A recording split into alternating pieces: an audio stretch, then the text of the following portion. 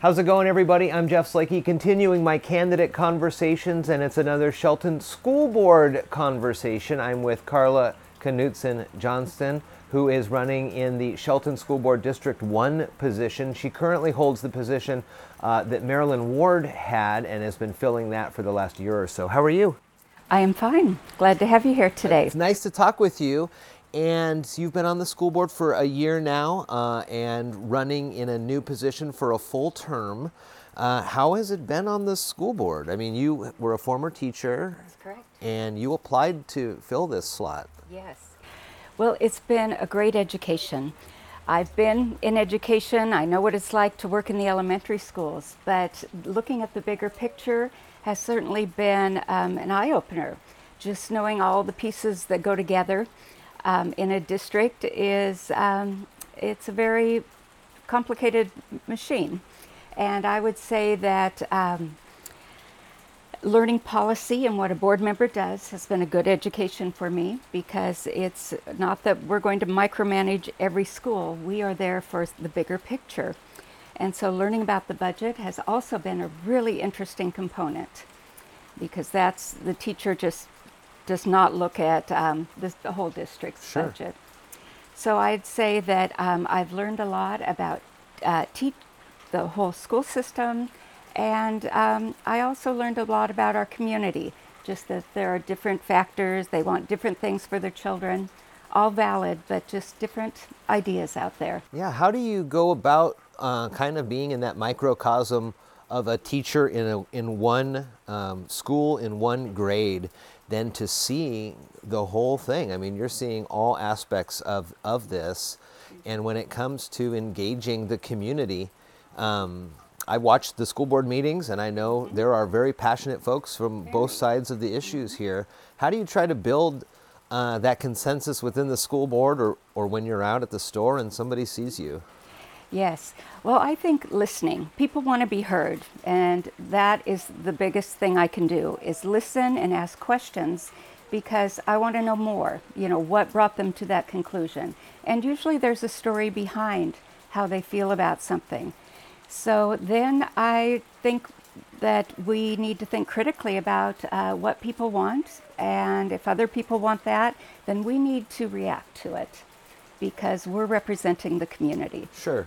Talk to me a little bit about where the school board fits in between kind of making those decisions, between what OSPI at the state level mandates into the districts, and then how you take those recommendations and things and implement them into the district. How have you been able to do that? Yes. We have changed a lot of policy over the last year because we needed to update to new Washington laws. And there's an organization, WASDA, the Washington State School Directors Association, that really helps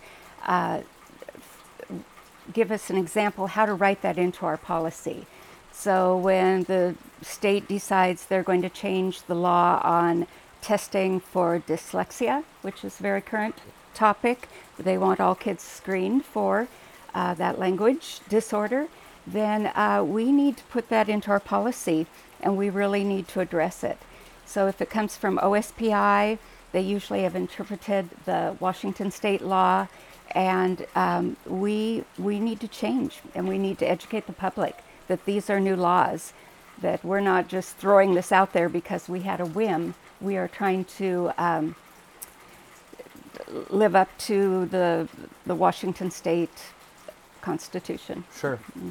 When it comes to the Shelton School District in relation to different school districts in ESD, where would you say the school district is landing right now, and what are some of the kind of, I guess, pet projects that you'd like to champion for the kids in the district? Yes. Well, I think we have a good district, and we have some very dedicated educators. And I see the passion in the teachers wanting to do the right things for the kids. So I think that's our strength. Mm-hmm.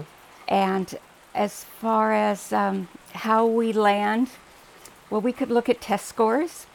That's a very interesting thing, because I gave the Common Core Smarter Balance when I was teaching, and it was 8 years ago, so it may have evolved.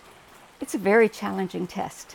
They're asking little 8-year-olds to really take information, synthesize it, and then write some paragraphs about it, which is a very challenging thing for a young child. And if they're not quite there in their reading skills yet, it then makes it even more.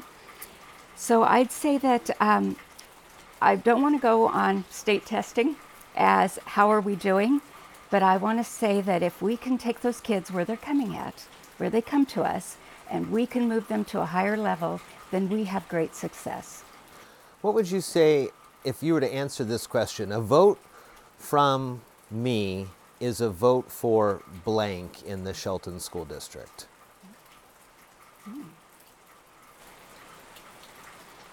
Well, I'd like to think that I bring is a vote for fairness and integrity, because I'd like to think I think things over carefully and not only look at my first instinct, but look at others' opinion.